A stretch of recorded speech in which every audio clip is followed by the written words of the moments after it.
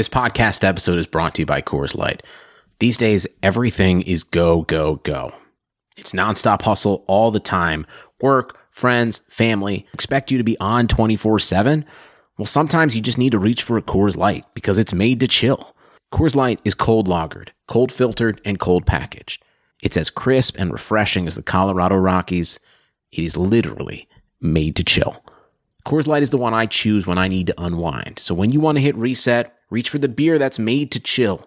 Get Coors Light in the new look delivered straight to your door with Drizzly or Instacart. Celebrate responsibly. Coors Brewing Company, Golden, Colorado.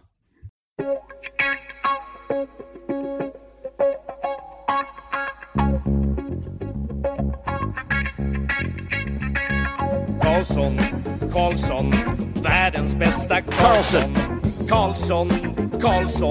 hoj här kommer Karlsson, ingen faktiskt ingen annan Karlsson spelar jag så bra som mig. Karlsson scores! Karlsson, världens bästa Karlsson. Yes! Welcome everybody to another episode of the Keeping Karlsson Fantasy Hockey Podcast, the best fantasy hockey podcast in the world, hosted by two guys who own Erik Karlsson and their keeper pools. I am your host, Elon Dubrovsky. We've got a special episode for you today, but before I introduce our special guests, let me first introduce my co-host, your friend and mine, the fantasy hockey robot, the rotisserie rapscallion, the maestro of the matchup, the player projection pundit, Brian Combe. Hello, everybody. Hello, Elon. Hello, mystery special guest we'll introduce in a minute. Elon, I just want you to know every episode is special when you're on it. Oh, thank you. But it's specialer with these guests we have. Yeah, for sure. We've got a crossover going. It's one of our favorite fantasy hockey podcasts out there. And it's called Fantasy Hockey Podcast. We've got David and Brandon from the Fantasy Hockey Podcast at Fantasy Hockey PD on Twitter. So excited to have you here, guys. Yeah, we are absolutely stoked. I feel like this has been a long time coming. Maybe too long. Yeah, for sure. You guys, I feel like your content is fantastic. You're doing, what we dreamed of back in the day. You're giving people advice, telling them who to add, who to drop, who to draft. It's a great show. I really like it. And I'm really happy to have you guys here to get your opinions, because actually the plan for this show, before I throw it back to you guys, just to let everyone know, anyone who listened to our almanac, Brian had been blabbing about it forever. If you didn't listen to it, we went through every single fantasy relevant NHL player and we gave projections for them. And a lot of them, Brian and I agreed, because Brian's a smart guy and I tend to agree with what he thinks. But there were some players that we disagreed on. And that's why we need the judges, David and Brandon, to come in and decide who's right between Brian and Elon. So that's why you guys are here today. Oh boy. And Brandon and I disagree plenty as well. So we'll probably disagree here again. It's a favorite thing to do. Yep, it is. Then we'll have to get a fifth person. That's gonna be really unhelpful, guys. You're gonna have to get on. You're gonna have to both join Team Elon or Team Brian. I don't just want to turn a 1-1 tie into a 2-2 tie. Oh, I'm happy to do that. Brian, who knows? Maybe one of us will convince one of us. We won't even need the judges. And then we could just talk the whole time. But that would be stupid because we have these great guests. Okay, by the way, we just recorded an episode for Fantasy Hockey Podcast where we did kind of the same thing. So after you listen to this, definitely you want to download and subscribe to Fantasy Hockey Podcast and listen to our show there. It was really fun. And also all the other shows that they do. But okay, so with that, if you guys are ready, I'm ready to just get to the first player. Let's see how many we can knock out in the next hour or so. I am ready. Sounds good. Okay, so the first player, I'm kind of going in order of highest projections, and then we'll get down to some guys where you'll probably say, why are you even arguing about this no-name player? But let's start at the top. Alex Barkov. This guy, such an amazing season last year. 96 points, just keeps trending up. And I, in the Almanac, said, I think he's going to just keep going higher. I projected him for 100 points. Brian was like, no, you know what? I have reasons to think that maybe he won't be able to do it again. And he was down at 90. So we're a 10-point difference. My argument was one big thing I looked at is the fact that from February 1st on, Barkov was even better than his 96-point pace. He was tops in the league. He had 49 points in his last 34 games. Shows me that he still has room to grow. Brian, do you want to give your quick counter argument before we throw it to the Fantasy Hockey Pod guys? Yeah, for sure. So Barkov, 100-point guy, one day, eventually. And I think with some great variance, he'll get there. So it's not at all out of the question. But without that great variance, I'm not sure he can. Last year, he shot 35% on the power play. He scored so that means he scored on more than 1 out of every 3 shots he took, 13 times, 34 power play shots. And that's in a year where he lost 50 shots on goal. compared to the previous year. And a big reason for that was Mike Hoffman's arrival in Florida, because Hoffman took Barkov's role as like the top power play triggerman. So I don't think Barkov's getting those shots back. And I don't think he's sustaining that super high power play shooting percentage. So that's why I have him doing actually a little worse. Oh, that's so hard to say because he's a young player. But yeah, that's why I projected him to do, a little worse in 19-20 than he did in 18-19. So Gamby, let's start with you. What team you on? I gotta go with Brian on this one. Yes. I think it's impossible to ignore that high shooting percentage. Like you mentioned, it's 23% higher than his 3-year average recently. And of course, look, there's been additions. He's gotten better. Sure. But you can't ignore the team around him and how they're shooting as well, which factors into his assists. And his on-ice shooting percentage was way higher than his career average, 11.5 versus 10% on his career average, which makes me regress his assists just a little bit. And like you said, the shot production to me is not promising, and I don't see that coming back to him. He might shoot a little bit better than last year, but overall his shooting is decreasing, like you said, largely because of Hoffman. So for me, I have him in like that, 85-ish to 90 probably like that big upside, but more in like the 85 range, I think is what I have him. I have him coming down. But hey, he is still a beast and still provides a ton of peripherals. Yeah, I'm if I remember right, I projected him in the low 90s. So a little higher than Brian, a lot lower than Alon. So I think I'm probably on Team Brian on this one too. As much as I like Barkov, and I do think he's got that 100-point upside. I'm just not. I don't have enough here to point me to it for this season. And like you said, I don't like betting on kind of 100-point upsides early on. Like in those first rounds, I'll take the best value possible. Brandon and I always talk about raising the floor in your first few rounds. And for me, Barkov is that guy. But when I'm projecting, at least especially in those first 5 rounds, I like to be a little bit more conservative. And to me, Barkov doesn't feel like a safe projection to say, 100 points. To me, 85 feels like a better safe, like you will get that. You won't be disappointed at all with Barkov. And really it just gives him upside. Yeah, I mean, everything you're saying makes sense, and maybe draft strategies obviously do need to take into account this, like, ceiling and floor, which here we're just trying to come up with a single number, so I get you. But also, if you guys are in drafts with me, you're just not going to get Barkov, because clearly you're waiting for him as an 85-point guy, and I will have already grabbed him in the second round. Yeah, and apparently foolishly, Elon, because 2 guys who don't agree often on anything both agreed with me. Damn. All right, 1-0 for you, Brian. Let's go to the next player. We got a flipped situation here where Brian was higher than me, and that's Gabriel Landeskog. So obviously he had this amazing year last year, 75 points in 73 games. That's an 84-point pace. Brian's like, he's going to do it all over again. He projected 85. To me, I kind of thought, like, that was a great season for him, but he's had a long career, right? He started in 2011, 2012. Before that, he had never paced for more than 66. So I just wanted to land somewhere in the middle. And obviously, there's more nuance to our arguments, but I had him at 75. Brian had him at 85. So I'm still having him higher than every other season he had, but not as high as this past one in terms of his pace. Yeah, because I feel like this last season he had was the most like his rookie season that he's had since his rookie season, right? Landeskog had a fantastic start to his career, and then the wheels seemed to fall off at first slowly, and then gone completely. Like, he started his career 270 shots.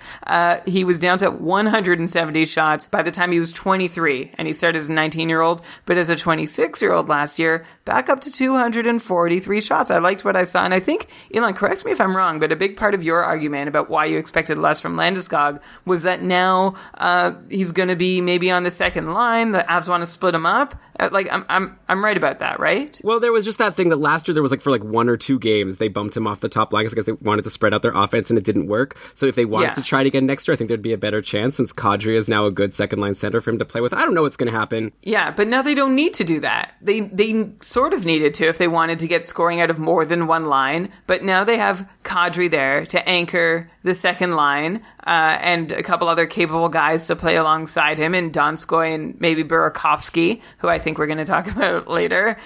He's one of the guys, like, why are you even talking about him? But yeah, Landeskog, I see him sticking on the top line. I see him putting up fantastic shot attempt rates, like the best since his rookie season. And also, he made McKinnon and Rantanen better I mean, it was a small sample size that he played away from them, so maybe it's a bit over eager of me to make that claim. But McKinnon and Rantanen both had better rate stats and offensive production when they were with Landeskog than without. So that's my pro Landeskog argument for holding last year's production. Elon says he's going to slip.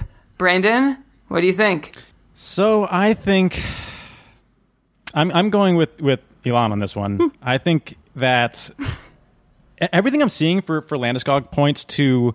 So his shooting percentage was a touch high, but not enough to really spook me. And what I liked was that his on-ice shooting percentage was like pretty, like something that he could reproduce. It's at 10.4%, which is a little high for his career, but obviously he's with way better line mates than he's kind of ever been with. So that said, I don't see anything that makes me think he's going to go higher. So I like him to sit at basically 75 again. I know he's at an 84-point pace, but I think I do have a little bit of a concern that if they ever do decide to mess with that line, he's probably the odd man out. I feel like Rantanen and McKinnon are tied together at this point. They should be paired. And then if you're going to move anybody, it's whether or not you want to move Landeskog. I don't think they do necessarily. And again, here, the upside with Landeskog is there.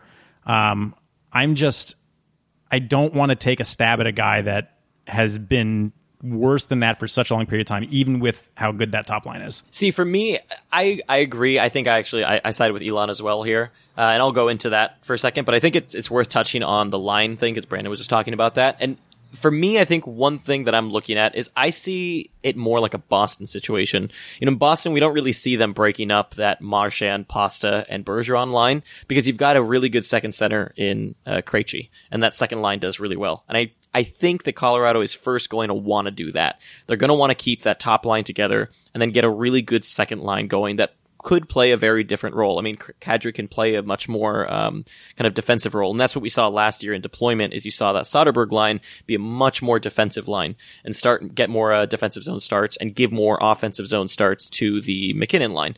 And I think they're going to want to try to keep that. Although, like Brandon said, if they try to change things up, the one that's the odd man out, and I think because of the way that they deploy those lines, where that second line is a little bit more defensive, Landeskog is the odd one out that could fit into that line more. Now, for me, I have him more in like, that's 75-point range. One thing that, of course, scares me as well, you look at on-ice shooting percentage, and sure, that was fine. His own shooting percentage to me was a little bit high. I've personally regressed Landeskog back to like a 13.5-ish percent shooting. But the thing that's more alarming somewhat on the power play is that, one, Colorado got the most power play opportunities in the league by quite a margin. And of course, they had a fantastic power play, but it was a little bit high. And then the thing that you look at it a little bit deeper, and you see that McKinnon had a 44% better power play shot production. Both good and bad. Part of that can be just the opportunities that they got, right? And that's a big question mark, which can fluctuate year to year with how many power play opportunities a team actually gets. And then you look at someone like Rantanen, whose power play shooting percentage was high at 32%. So again, you're looking like a Barkov situation, right? And that hurts Landeskog a little bit. So all in all, I see Landeskog not getting better than last year. And I do agree. I think like that 75-point range is the right number. So about this power play opportunity thing, can I just chime in? Because we were sort of like trying to tune into this. And we were like, yeah, Colorado led the league in power play opportunities, and we just don't know if it'll happen again. But I checked into it this offseason, and I feel like it's not a coincidence. Like, this is not just like a weird thing where Colorado is like randomly getting so many power play opportunities. They led the league in penalties drawn, and you look at the league leaders in penalties drawn over the past 2 years, and you see that Colorado's full of these guys who are just like experts at drawing penalties. I like to the point that I don't know that they're just getting calls. McKinnon's ranked 7th in the league in penalties drawn over the last 2 years. Landeskog 19th. Rantanen 35th. Like, these guys know something about getting whistles. This isn't like totally random variance. These guys, or at least it doesn't seem like it is after 2 seasons. And by the way, Nazem Kadri ranks 27th in penalties drawn over the last couple years. So now the Avs have 4 players ranked in the top 35 in the league in penalties drawn since the start of 17-18. So I'm hoping that they just keep doing what they've been doing all this time, keep drawing all these penalties, keep getting all these power play opportunities. Which is kind of a funny aside, is that Kadri, you talk about Toronto, like just briefly to mention Toronto, they never got calls, and now they lose one of their guys that was the best at getting calls, and geez, like how much worse can it get? Now, one thing that's interesting, I don't remember who this was. I don't remember if this was Dom or Charting Hockey or who it was. Someone did this kind of exploratory thing in the middle of the season, and they kind of proofed out that usually, more often than not, how many penalties a team takes is the same in power play opportunities. Like, usually refs like to even out in games. So when you look at Colorado, they both led in power play opportunities for, but they also led in power play opportunities against. Right. And the same thing for Toronto, where they took second least amount of penalties, but they also got second least in power play opportunities. And so it's a little bit of a double-edged sword, because I don't think Colorado necessarily wants to be a very heavily penalized team in the league. Yet, it helps them on the power play. And so is that part of the strategy? Is it not? If they start to, in theory, if they start to become a smarter team, which they got Kadri, so they're clearly not going to be, if they try to be a smarter team, then Whoa. They're going to come with pitchforks. Yeah, I mean, look, if Toronto fans still love Kadri that much, apologies. I loved Kadri as well. I mean, I get what you're saying, but like, doesn't Colorado have like one of the top power plays? So I think that why not get into like a race where just both teams will take a bunch of power plays? Because I would take the Colorado power play scoring a couple more power play goals over whoever they're playing most nights. I'm almost wondering if a team like chooses to twist this in their favor and is just like, okay, we're going to start at the night taking 3 penalties because our penalty kill is really good, and then it's going to even out for us, and we're going to crush it on the power play. You would like them to be better than 25th worst in penalty kill, though. Yeah, that's true. So right. Well, now they've got Grubauer. Exactly. If they think they can improve that, then yeah, keep taking penalties. But if they can't, and losing Barry is probably a big component of that, they might want to be more.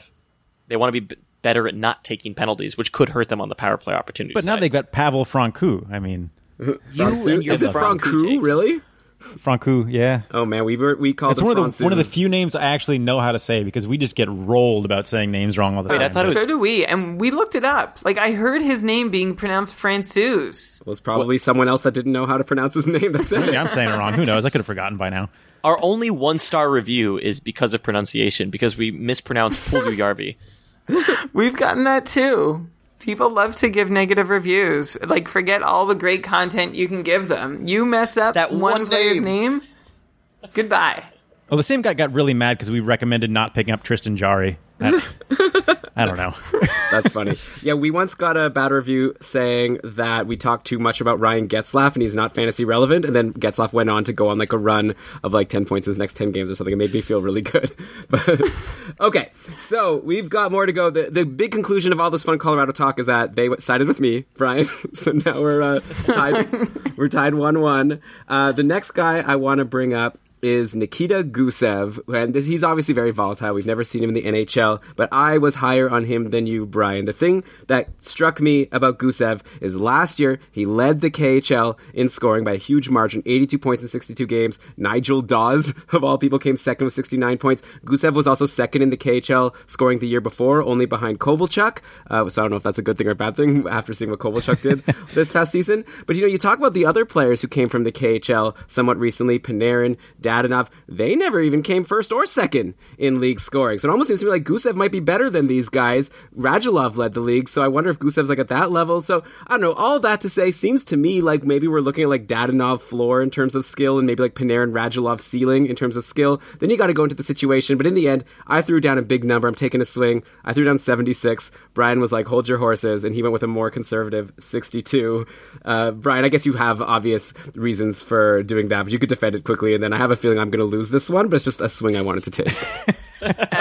This is some insight. If those of you who've already listened to the Fantasy Hockey Podcast episode we did with them, this is already spoiled for you. But yeah, Nikita Gusev, very quickly, Elon, you like him for Dadonov's production in the NHL because he matched him in the KHL, or did better than him in the KHL. Dadonov had Huberdeau and Barkov coming over. Gusev does not have Huberdeau and Barkov coming over. And I think it's as simple as that. Also, if I really wanted to like split hairs and get a little like over analytic about it, I'd say that Dadonov had some very limited NHL experience, right? Before, like he was in the NHL, he left, he went to, like, just for a brief time, he left, went to the KHL, came back. Gusev has never been in the NHL before. So, maybe he's missing out on a little of the day-to-day NHL things that he needs to adjust to. That's a really dumb over-analytic thing, though, I think.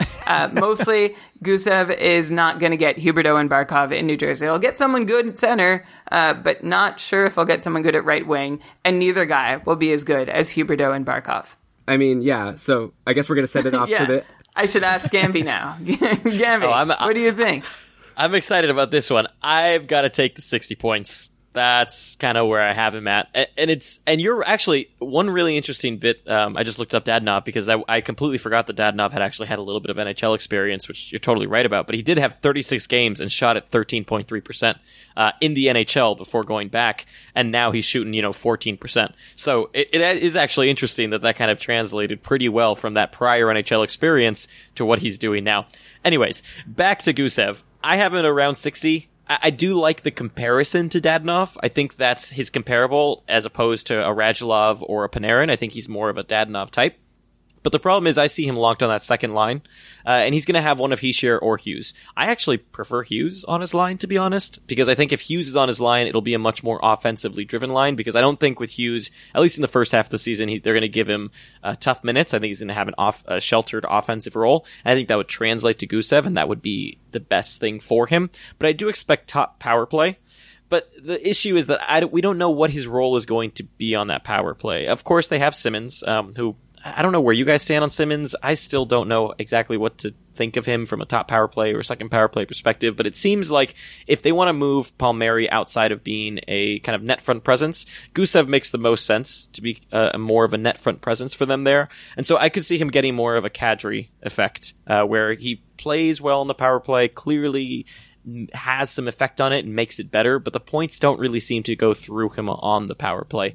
And that's kind of where I see him. And I think the minutes are going to be different. Like you said, Dadonov immediately got thrown in with Barkov, and he got 18 minutes a game immediately. I don't see Gusev immediately getting 18 minutes a game. I think he's going to be more of a 15, 16-minute guy.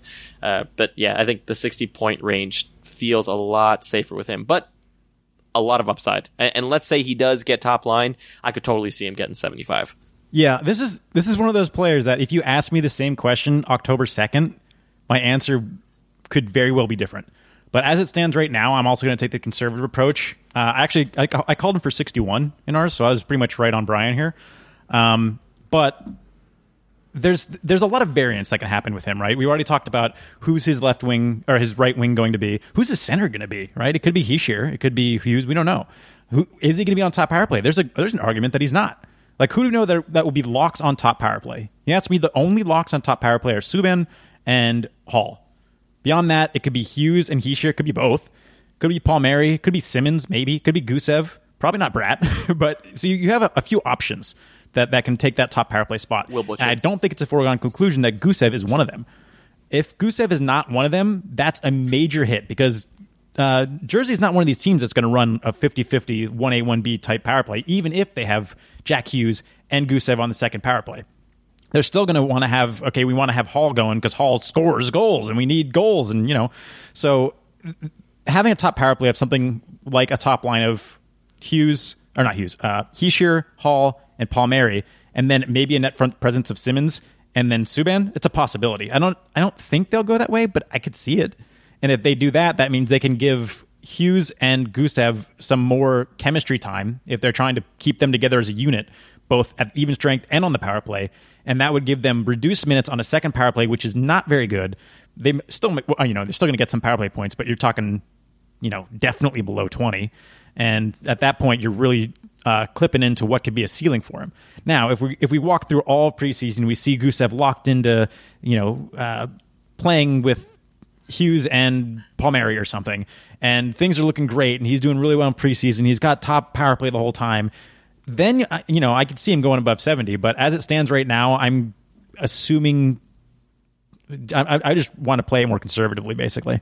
Yeah, that's fair. And probably it doesn't matter that much. I think even if you think of him as like a 60-plus guy, you might still be able to get him in your draft just because he's falling pretty low because a lot of people don't know who he is. Obviously, it depends who you're drafting for. I just actually did a draft in a keeper league, and it was a keep 12. I just took over this team, so I've never played in this league before. Keep 12. Then I still waited till round 7 and was able to get Gusev. I'm even embarrassed to say because Nice. I waited so long. But I just had a feeling that no one was going to take him, and I was right. And I got him super late. So I guess we'll see. I think that I'm happy to take the L here. You guys could side with Brian. It'll just make me look better when I'm right at the end. I guess to me, I just kind of feel like, we doubted Panarin when he came to the NHL. Then we doubted him again when he went to Columbus. And we're like, oh, who's he? He's not playing with Patrick Kane anymore, so he's probably not going to be able to do as well. He did even better. Now, we have Gusev coming, and imagine if it was Panarin going to New Jersey. We wouldn't be saying oh, I don't know if he's going to get on the second power play. We'd be like, he's going to obviously earn the good deployments. That's what I'm banking on. But also, I don't know anything about this guy. I'm just looking at his numbers. It's just they're jumping out at me as being amazing. And then obviously I've read lots of stuff about him and people saying he's really good.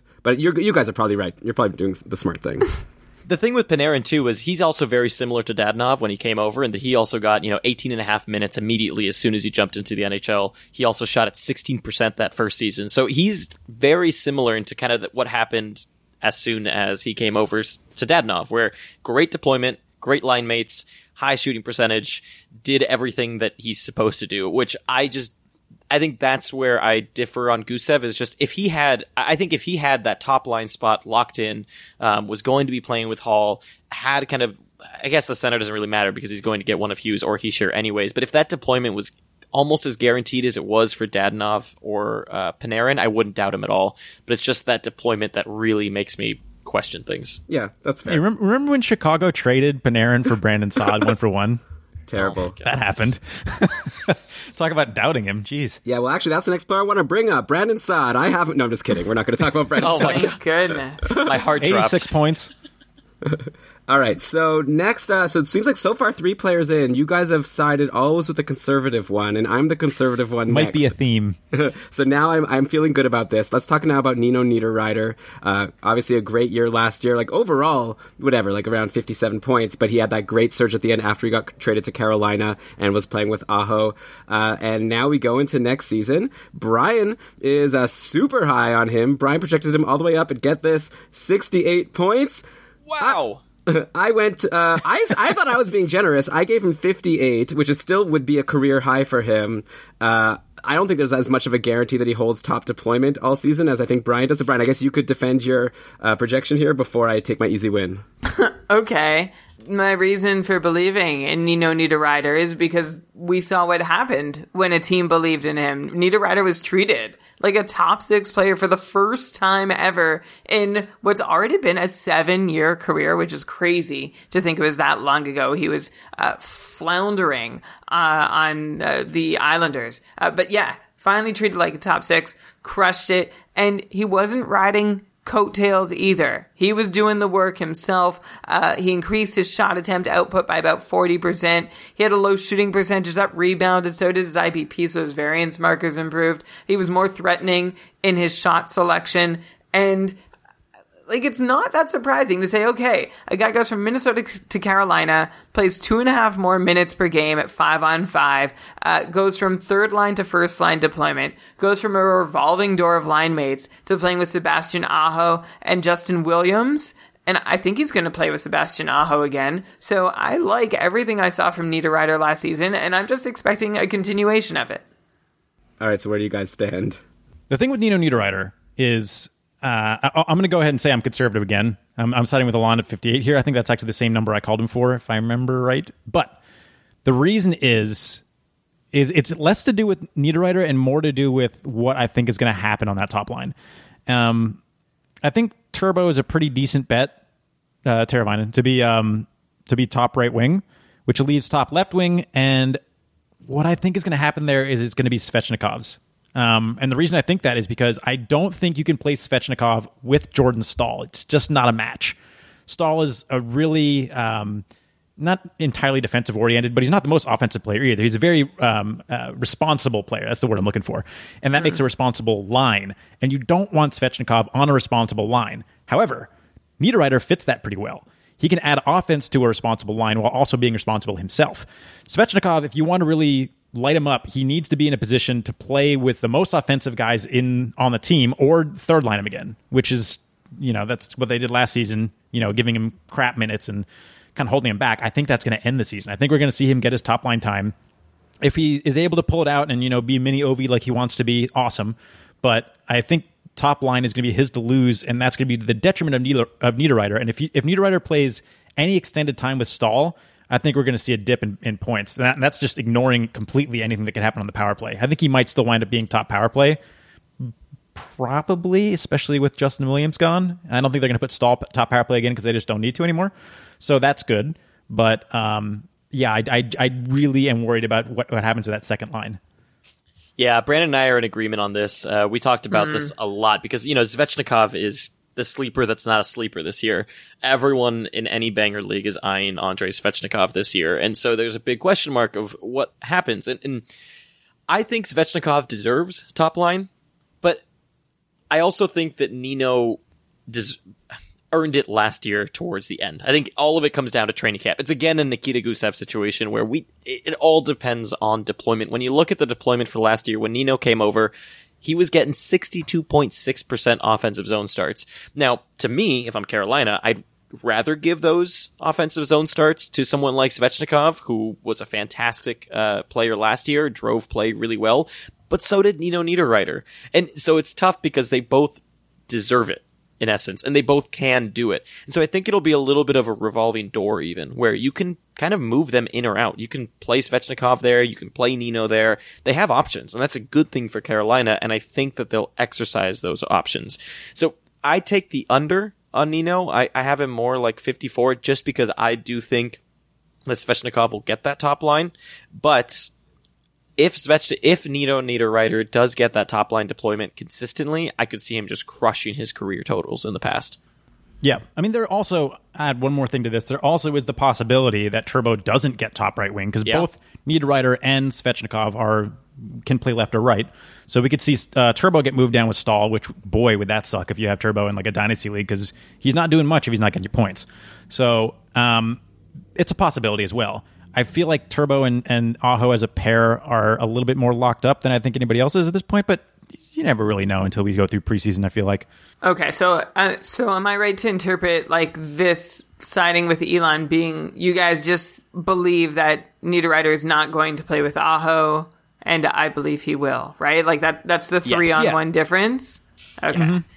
Yeah, okay. And it's like a whole season thing. I don't think he'll play with Aho the entire season. He might for stretches. I just don't think he's going to get 82 top-line games. Yeah, that's what I would say also. I think that they might bounce around a little bit. I did hear something, I think it was Cam Robinson who was saying that Carolina is excited about maybe trying out like Martin Necas with Svechnikov on the second line. I'm not sure what that would do to Jordan Stahl, but like there are some other combinations that could happen. But maybe that's more of like 2 years down the road. If Jordan Stahl gets moved off the second line, I will be very surprised. He is, again, like... He plays like a third line role almost, but he plays so many minutes that you can't call it a third line. Yeah, so I could see it being like a top 9 where Jordan Stahl is there was a time where he was their first line center. Like he was the only guy who could produce any kind of offense, and now that they have Aho at center, he's a second line center, but like still shouldn't really necessarily be in a scoring role. Like that's not what they want him to do, although he's able to do double duty defensively and offensively to some extent. But I think ideally they're not like they get their offense from other guys and they just leave the shut downing to Jordan Stahl. Yeah. It's interesting that you brought up Martin Necas because they could, run two offensive top lines. So the first and second line are very offensive, and you have that Jordan Stahl line on the third that's super defensive. And you could even limit Stahl's minutes even a little bit more. I mean, last year he's still, and I think a lot of it honestly has to do with just Carolina was so good from a Corsi perspective and everything. Even Jordan Stahl's offensive zone starts were 50.5%, which is insane given how defensively he plays. And so I think that if you could reduce those even more, put him into even tougher situations, and that would be actually a pretty interesting second line. But if they were to do that, if they were to bring up Necas and put him on the second line, I would think that favors the idea of putting Svech on the top line even more, because I don't think they'd want to put two rookies on that same line. I feel like we could, great points. Like, I hear you. I'm just a little sidetracked here. I feel like we could have an episode where we debate, where we judge each other's name pronunciations. to Yes. also see. We have a Czech listener. He says he says it's Nichas. And so we're going with that, although I haven't heard a play-by-play announcer say his name. Fun fact, we can at least all agree that Nichas's or Nekash, whatever you want to call him, his name anagrams to Kane's. Oh. So cool. There you Can't go. agree on that. We'd also just call him Martin. Yeah, just say Marty. Marty. Marty N. That makes me think of Brodeur. As a Rangers fan, I don't like that very It much. sure does. As a St. Louis Blues fan, it makes me think of Martin Brodeur. I feel like the jerk on the call that like we're having so much fun, and I'm like, okay, guys, come on, let's go to the next player here. But, I wanted to go next to a couple defensemen, and I want to start. Actually, we already talked about Nazem Kadri, so let's talk about the guy who he was traded for, because he's someone that Brian and I disagreed about. In Tyson Barrie going to the Leafs, I had him at 60. Brian was dropping him down to 50. So this is actually one of the ones where I'm actually very curious to know. I feel like with the other ones, I had a hunch as to where you guys would side, and this one I could see it going either way.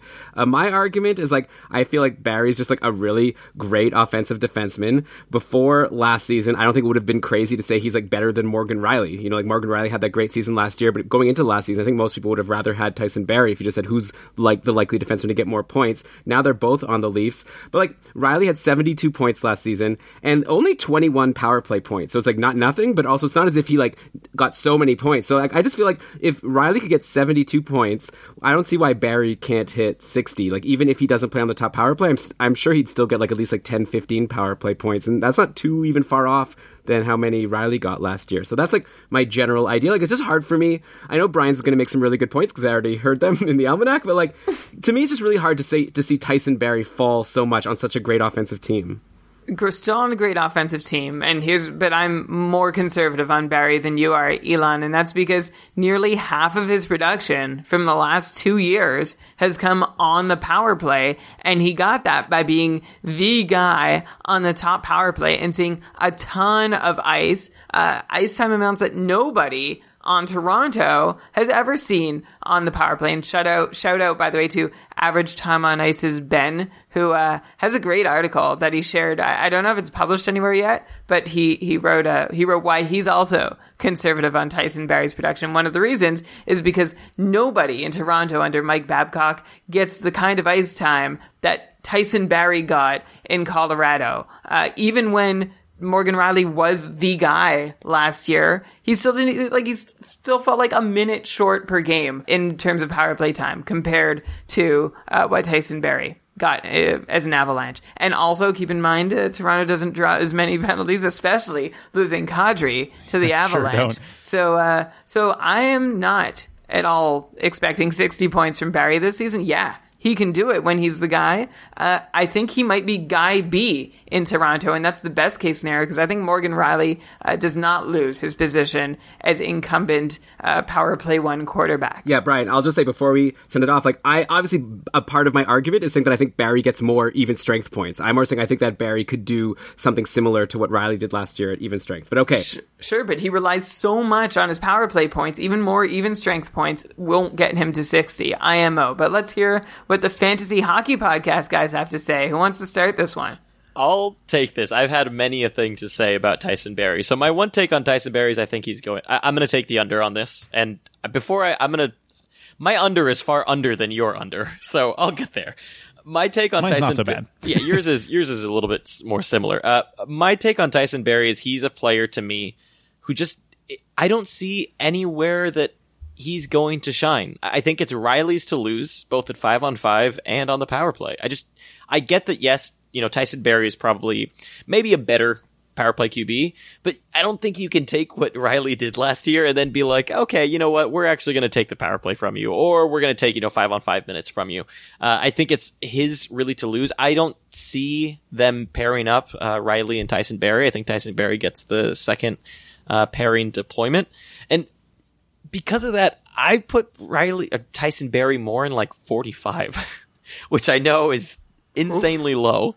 Last year, when you look at a guy like Gardner, who was the second power play, he got 5 power play points. Granted, he didn't play the whole season, but that's still on pace for maybe 8.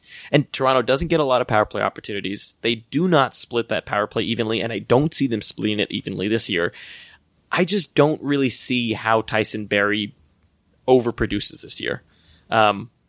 It just doesn't really make sense to me. To me, Tyson Barrie is a guy who I think he's going too high. That's another reason why I won't touch him this year. In every mock draft, he's gone way too high than I think he should be going. And aside from my low 45-point kind of prediction, aside from that, I still think he's going too high. And I think that the reason is because he's on Toronto, and I'm sorry, Toronto fans, but people like touchy, nice things. And Tyson Barrie is one of those instances where people just kind of say it this way. I know you do. It's a weird way to say it. But at the end of the day, our big thing that I always mention on our show is people like to have players from good teams on their teams. And so people like to have Toronto players.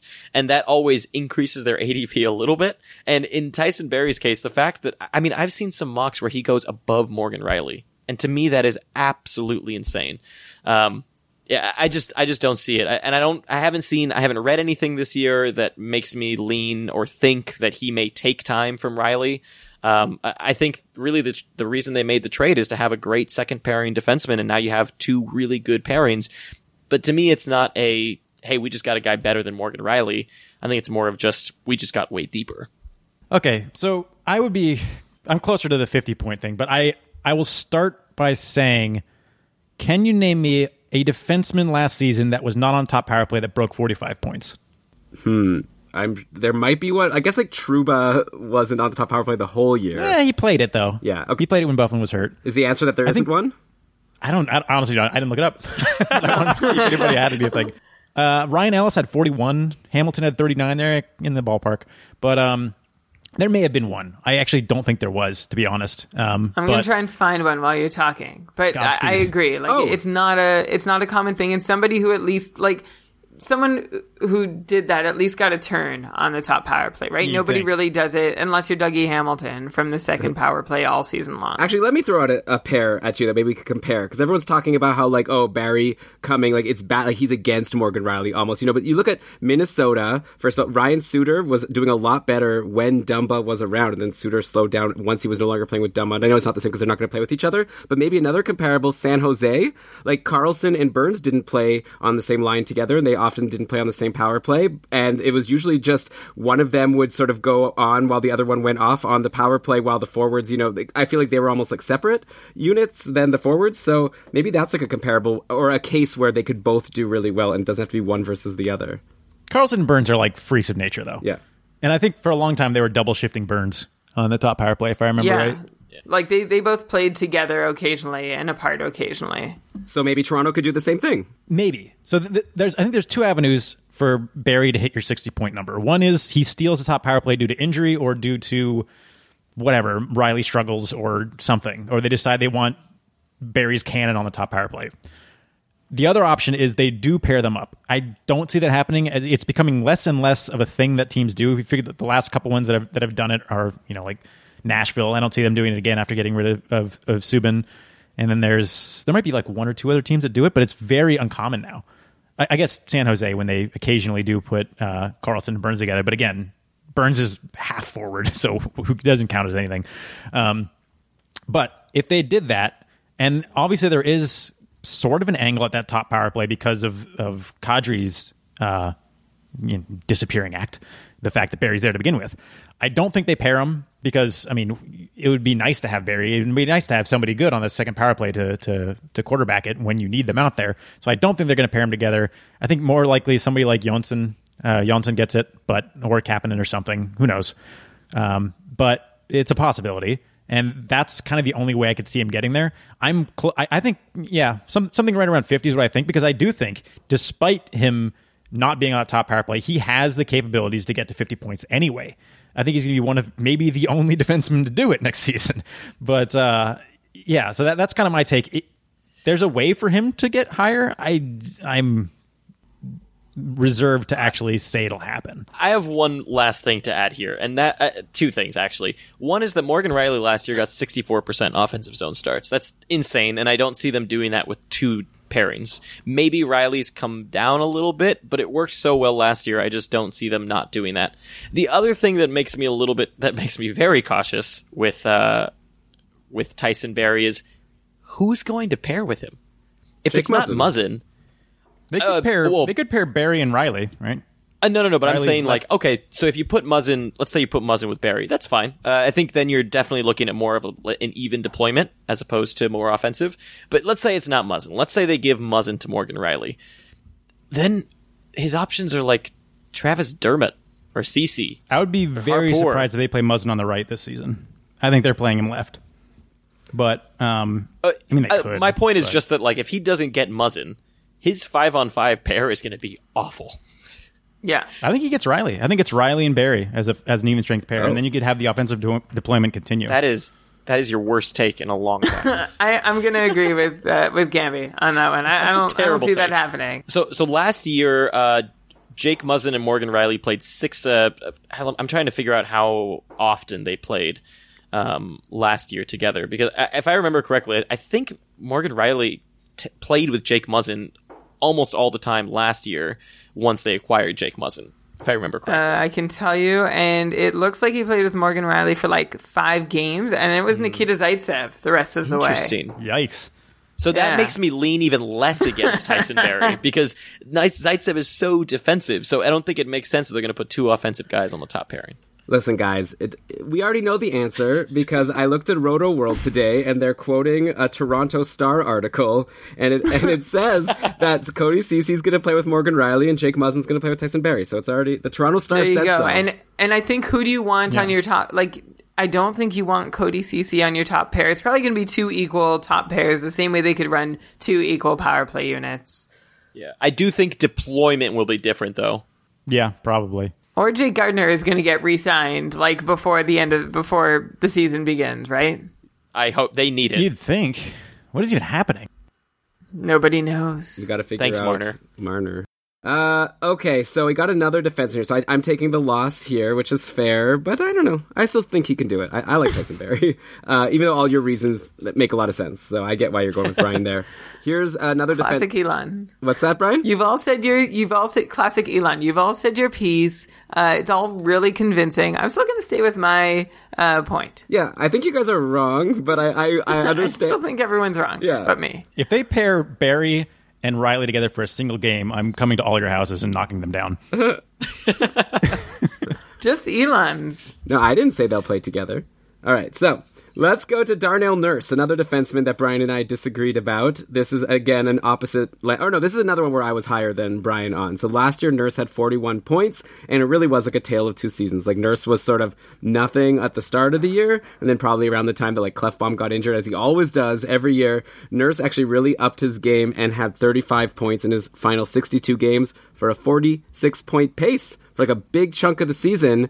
And so I don't know if he's going to get all the way back up to 46, but I put him down at 43, and Brian is like, nah, not going to happen, and he has him falling from his 41 overall down to 35. And yeah, I know why, because Brian is absolutely in love with Oscar Clefbaum, and he still believes that Clefbaum is the man. Why are you? I'm right here. I can state my own case, which is essentially what you just said. Like, it's very simple. You think Darnell Nurse is the top power play guy in Edmonton. I think it's Oscar Clefbaum. That's the difference. By the way, even if it is Nurse on the top power play, he had a good run on the power play, but 6 of his 9 points there were secondaries, which, sometimes, fine, maybe sustainable. We haven't seen enough to see, but also could be kind of noisy. Like, not something you could rely on. So, Gamby and Brandon, I think the simple question here is, who's going to be the power play quarterback in Edmonton? Gamby's going to have Joel a take on this. Pearson. I really don't think it's going to be either. Who, Nurse or Clefbaum? So if it's not Nurse, then I'm right. I have the field here. I still actually have Nurse at 40, even as not top power play. Yes, you're closer to me. Great. Yeah. I have him I at have him 40. as 36. I Oh, think. So we're That's closer to different on this me. one. We don't agree. Elon, you have him at 43. I have him at 35. I feel like 40 isn't closer to you. Well, then you need to go back to school, Brian. Okay. my exact is 41, so I will side with Elon. Looks like we've got a tie here. Yeah, obviously, who knows with Edmonton? There's even other options, right? Like, they could also... Bouchard is Yeah. an option for sure. Yeah, Ethan someone Bear. actually had in our Discord. Barrow, yeah, I forgot about him. Someone shared someone said that on some radio show. They live in Edmonton. they were listening to the radio. I don't know exactly what it was, but they were pretty much saying that they were interviewing, who is Edmonton's coach again? Dave Tippett. Okay, yes, Tippett. There you go. Apparently they interviewed Tippett, and he like completely gushed about Persson. And I like the fact that he's on a one-year deal. He's an offensive defenseman. So in my eyes, and they want... apparently in the interview, Tippett was very clear that he wants this year a very clear offensive power play QB. Like, he wants him to be a surefire power play QB. And to me, Klefbom, Nurse have had their chances. They didn't really show it. And so I think Persson at least gets a look to start this. I think to start the season, it'll be Persson. And then I think after that, I think Nurse would actually get the top power play over Klefbom. Klefbom pisses me off. We've put so much faith.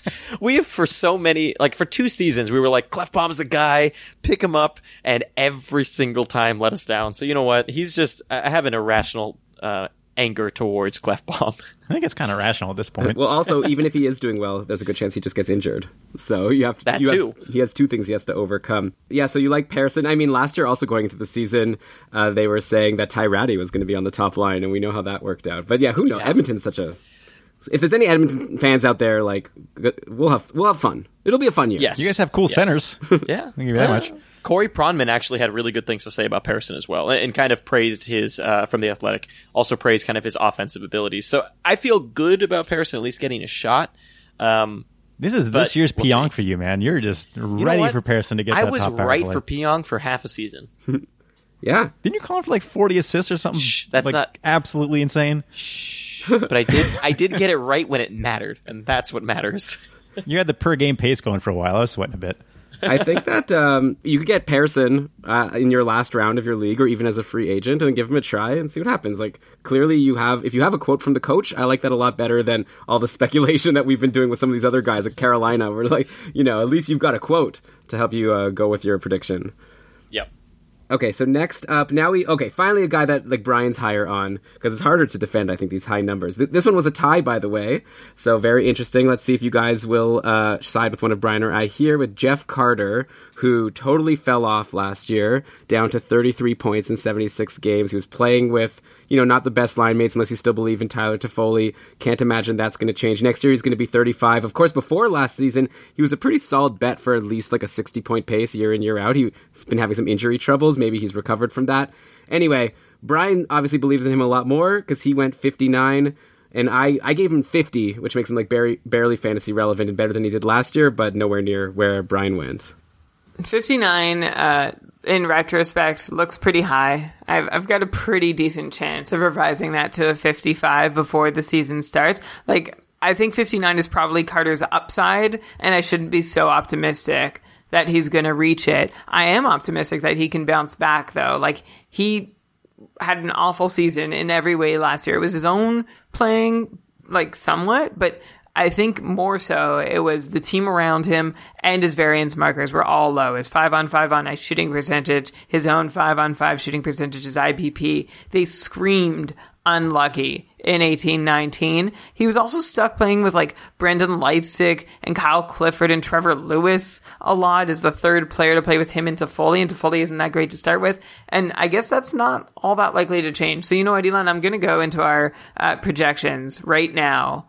And this will be the first change in our change log, which I'll need to find it. Maybe you'll need to help me do this. But I got to take Jeff Carter down to 55, because 59 is just me like, I think Jeff Carter can still be really good. I think he might be a great late round bargain, although a lot of people like to use young players instead of old players for that. But I don't think Jeff Carter is done just yet. All right, so it's still a disagreement, 50 versus 55, so we can still get the experts here to come in and take a side. This is going to be a whole podcast disagreement. Brandon and I both have him under 50. Yeah. I have him at 43. Yeah, I was going to say something like 45. Even if he was if we rolled him back a few years, I'm just worried about it. Like, who is going to play with him? Like, even. Yeah, it's true. Like, I honestly I can't even think of a wing. Like, maybe he gets Toffoli or something if they keep Iafallo top line with Dustin Brown. He might get Kovalchuk. I don't know. Kovalchuk, by the way, such a good start to last season. Everyone forgets. He was like point per game for the first few weeks, and then he completely disappeared. He got Willie Deed. Yeah. That didn't help anybody. Yeah. We are not fans of Willie D. No, he's not fan of the game, apparently. He's like, I'm going to take this team and destroy it. And then he did. It was cool. How do we tank as much as possible? And then they got karma back for hiring Willie D by losing the lottery. But for me, I think the thing is, one thing that for me, Carter kind of scares me quite a bit is that if you roll back the years, where did a lot of points come from? And the answer is, largely goals. He was a goal scorer, and his shots have gone down a lot. And I don't see his shots really coming back this year. And on top of that, of course, I would assume he probably misses games this year. I think his age is finally catching up to him. And I think to Brandon's point as well, that the line mate thing is a big deal. And I actually have his assist kind of coming up a little bit to like around 24-ish. It's really just the shot production that keeps him down. Is unless that shot production goes back up, it's tough to find points. Brian, are you convinced? Yeah. I'm not convinced to go sub 50 because I think, there's going to be some scoring happening on LA, and I also am sensitive to the shot thing.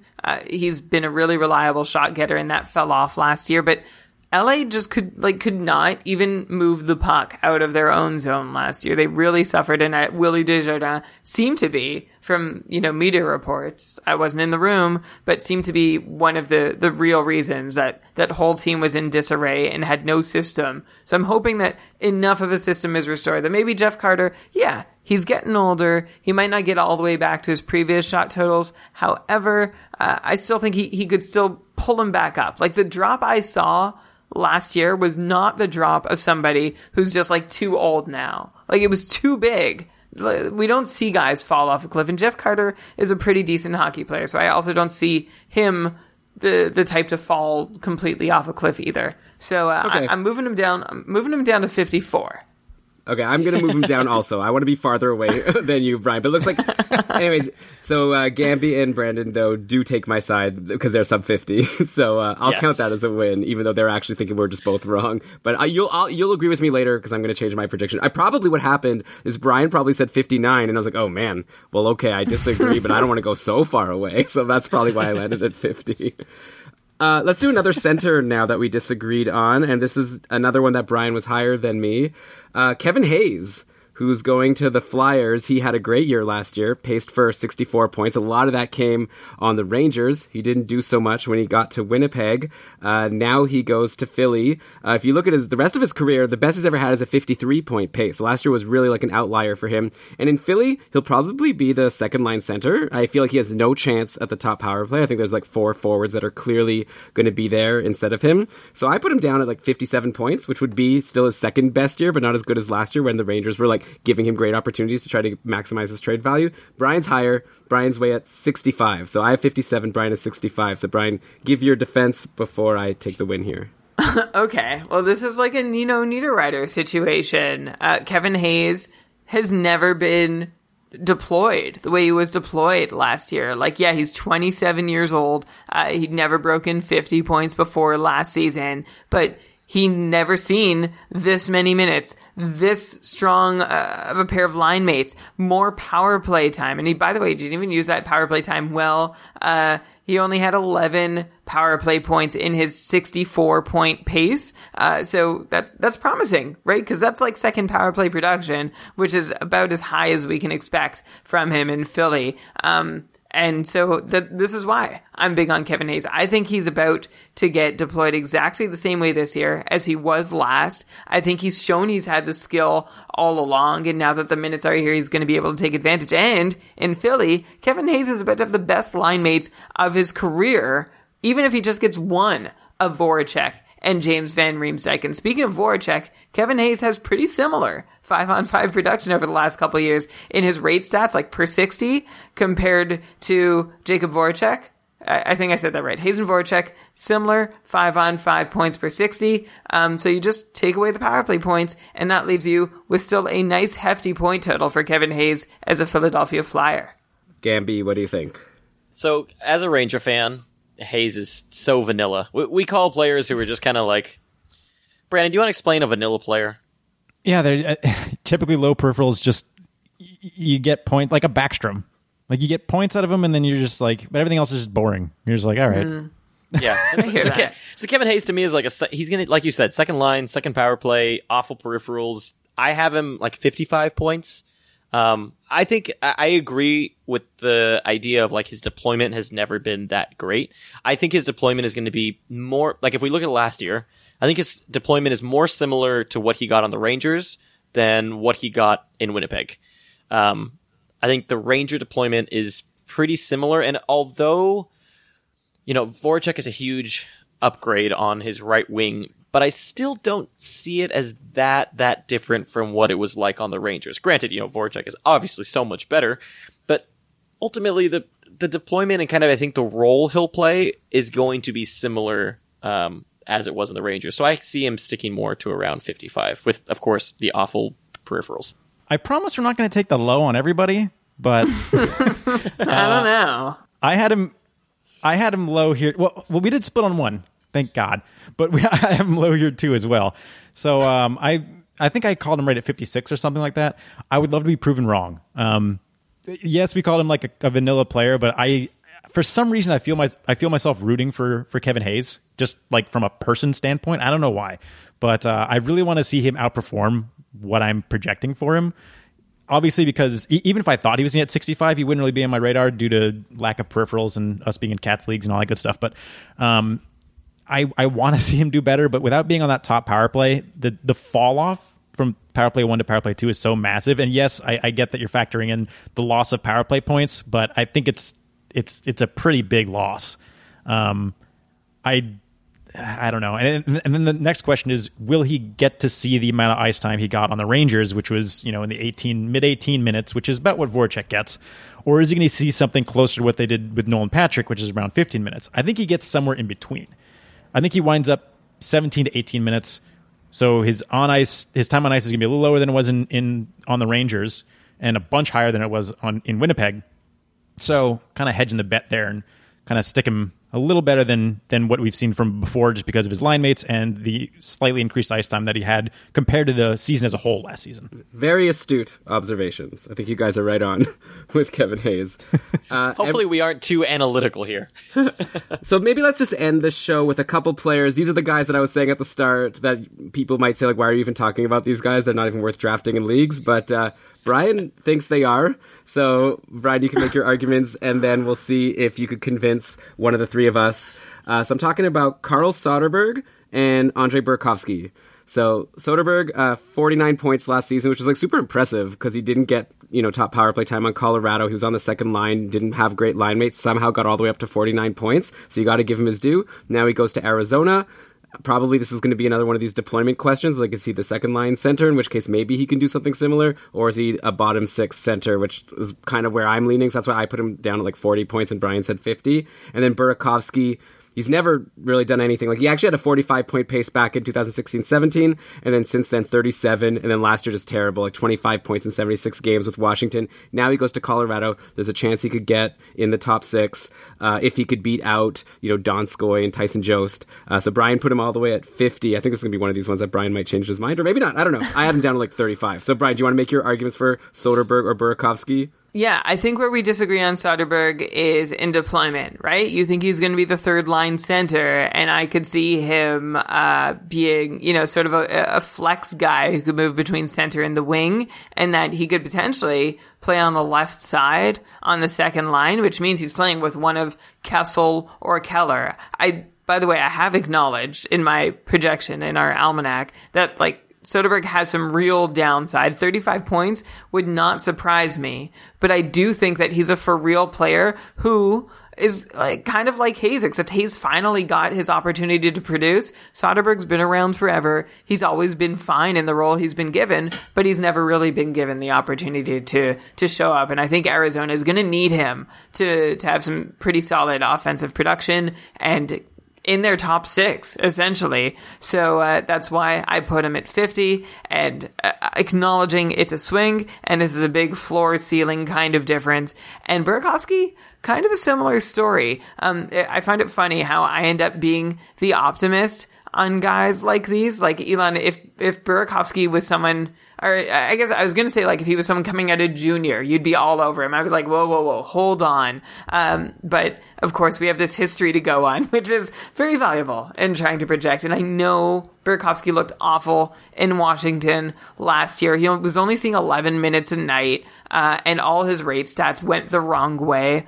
He had a really, really rough time, and I just feel like his spirits were kind of crushed. So I feel like Burakovsky, like Soderberg, could end up in a top 6 role. Maybe he gets to play with Nazem Kadri, maybe also Jonas Donskoy, and that could help bring out the Burakovsky that we thought was there as recently as 2 years ago, right? And the years before that, we also thought it was there when he was still in Washington. And it was like, come on, take away Marcus Johansson's power play spot, give it to Andre Burakovsky.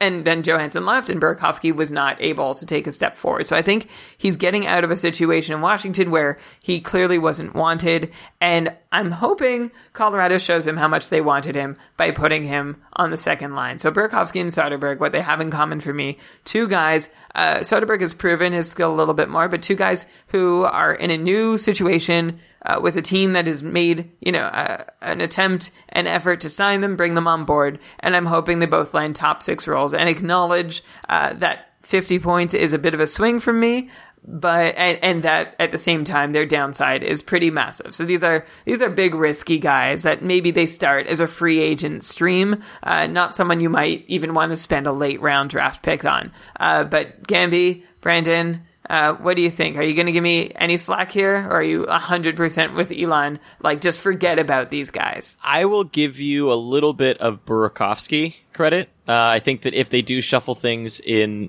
Colorado, Burakovsky could get really interesting, and he's definitely someone that I'm immediately kind of put on my watch list. I feel like he's always been that guy. Just put on your watch list. He may have an opportunity at some point. But that's kind of how I see Burakovsky. And for Burakovsky, I think he has a pretty high ceiling. I think I have him for 40, but really, like you said, it's all about deployment, right? It's all about if he can jump a few players, if he can get good deployment on that top line at some point during the season, maybe. As for Soderberg, I am completely in the opposite direction. I think, and there's a reason for that. I think it doesn't really matter whether he's second or third line center. I think the thing that I look at the most is his offensive zone starts. He's always been below 50%. And the last 2 seasons, he's been in the 30s. Last season, he was 31.1%. Still got 49 points, which is insane. Still 8 That's power play encouraging assists. to me, if anything. Well, but the thing is, I don't know if he's going to be on a power play in Arizona. And maybe that's a little bit of a hot take, but I don't know if he's on a power play. The thing in Arizona that is very different from Colorado, similar but different in Colorado, is that Arizona has a line that is completely defensive. Just entirely defensive, gets the hardest minutes, the least offensive deployment, and that line last year included Hinostroza. He got 31-ish% offensive zone starts, and I think that that's exactly what Soderberg is going to do. I think he's going to come in and be a perfect fit for that line that gets the hardest minutes at 5-on-5 and the most kind of defensive deployment. And so I don't really think it matters where he is, because that's the player he is. I don't think you acquire a guy like Soderberg and hope that all of a sudden you can give him 60% offensive zone starts or 50 or whatever. I think you're acquiring him knowing he's a defensive forward. So to me, with someone like Soderberg, I think at the end of the day, he's just such a defensive role that the upside just isn't there. And if you look at kind of the power play in Colorado, even, sure, I don't know. I just don't think there's going to be power play points either. And he got, I think last year, he got 10 power play points and then 3 shorthanded goals. So in my opinion, take away some, if not most, of those power play points, and you're looking at more of a 40-point guy. And especially, I think Arizona will use him even more defensively than Colorado did. So I'm kind of the reverse, actually. I'm a little higher on Soderberg than you are, and I think I'm a little lower on Burakovsky. Although I'm not, I don't know. I think this means I'm right. 40 points for Burakovsky feels, it might be a little low if he's able to stay second line the whole time. I feel like I'm right in the middle of, like, Alon called 35, Brian called 50 on Burakovsky. I'm probably like 42, to be very annoying. With Soderberg, however, I think I would go north of 45. And yes, I get that he is likely going to be playing very defensive minutes, but he's able to show that he could do that and still produce somehow on Colorado on a second power play unit, which is pretty not good there also. Arizona is one of those weird teams. This is actually a team I could have mentioned previously in the same episode. They do play 2 defensemen on the top power play. Rather, they have started. Chychrun is getting a lot of defense power play one time with Oliver Ekman-Larsson. They complement each other relatively well. I think that's going to continue into this next season. I don't think Chychrun is going to be scratched as much, which means they are going to have 3 players, which are probably going to be Keller, Kessel, and a center. I don't know which one. You'd probably say Schmaltz, but Schmaltz is very bad at the faceoff, so Stepan, maybe. However, that ties into my next point, that Schmaltz is very bad at the faceoff. So if you're going to have your second-line center, if that's Schmaltz, it might be worth it to put him on the wing and throw Soderberg in as a second-line center. Maybe. I'm not saying it can happen. I just say it's a possibility. Although there are other options that could take that second-line center away. Barrett Hayton coming in could be a possibility. Nick Merkley could be a possibility. I think camp and preseason is going to be really interesting with Arizona because I think that second line center position is not necessarily locked down. I think we can see Schmaltz at the wing.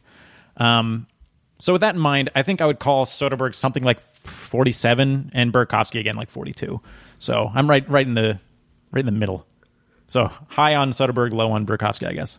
Interesting. So you guys disagree, and Brian and I disagree. So let's just call it a wash. Let's just say that we all won, which is, I think, what happened in this episode, because we finally got that crossover that everyone's been waiting for of our 2 podcasts. Everybody loses with Soderberg and Burakovsky. Yeah, that's the other thing. Don't draft these guys. Yeah, just don't do it. If you're still listening and you're in a deep enough league, consider them. Otherwise, don't do it. They're stream to start. Yes. Yeah. Just put them on your watch list. That's as good as it's going to get.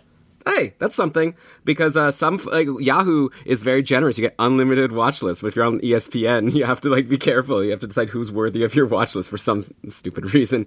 Anyway, okay, so thank you guys so much for coming on our show. Again, listeners, if you've never listened to Fantasy Hockey Podcast before, you probably have room for another Fantasy Hockey Podcast in your week, and so I would definitely check these guys out. And David or Brandon, do you want to say any final things, promote anything before we head out? Sure, why not? So one thing I just wanted to mention on the show is I think it's a great compliment to what you guys already get on Keeping Karlsson. We do 3 episodes during the week, and we focus really, they're short. They're 20 to 30 minutes during the week in season, and we really focus on who to pick up. We have different kind of themes. We have an unsustainable episode where we kind of go through people's stats week to week and say who's an unsustainable pickup, who's a sustainable pickup, and it's almost like a sleeper episode mid-season, and we do that on Wednesdays, and we also do Monday and Friday. So you get a little bit of a different feel than what Elon and Brian do. And then the other 2 things to mention, we have a Discord where we have almost 400 fantasy hockey fans that are constantly talking. It's completely free. So that's how we're recording this right now. So be sure to join that. And you can find everything on our site or Twitter. So our site is fantasyhockeypodcast.com. And then our Twitter, which Elon and Brian already kindly mentioned, is at fantasyhockeypd. But thanks, Twitter. Yep, that is the Twitter. Letters. So hopefully we have you guys over. Okay, great. Yeah, I think, at least you got to check out the episode that Brian and I were on, and I think by that, once you've listened to these guys a couple times, you're going to be convinced. Subscribe to both. It's been a real pleasure having you 2 on the show, and actually one last thing I'll just mention to our listeners is the Cupful, the Keeping Karlsson Ultimate Patron Fantasy League, which we definitely want you to get in on. It's available to all patrons. By the way, I don't want to put you guys on the spot, but I would give you guys free entry into the Cupful. If you were interested, you could start at the bottom tier and see if you could climb your way up to Tier 1, but for everyone else, all you have to do is become a patron of Keeping Karlsson. You get a bunch of other perks, but the main perk I want to promote right now is the Cupful, and the registration deadline is September 12th, so definitely check out keepingkarlsson.com/patron for more information. And by the way, if you did play in the Cupful last year and you haven't registered, you still need to register, because obviously I need to know whether you plan to play again or not. Okay, but with that, let's cue the outro music. And Brian, you want to read some credits, or what are we going to do here? I think we will just say thanks to our Fantasy Hockey Podcast friends. I used Hockey Viz, Hockey Reference, Hockey DB, Natural Stat Trick, and Corsica Hockey. Off the top of my head, that's who I used to do research for this episode. And also our own almanac. It's really great when, we've already done our work for 304 skaters and 70 goalies. You can check it. I don't know if you mentioned it, Elon. Anyone listening should already know it exists. KeepingKarlsson.com/almanac, though. Just a robot programmed to say it every 24 hours or so. Right. Okay, and then again, Fantasy Hockey Podcast is the name of their podcast, at Fantasy Hockey PD. There we go. Looking forward to your guys' next episode, and looking forward to hear what people think of the show. Thanks, Brandon. Thanks, Gamby. Until next time, keep on keeping Carl Son.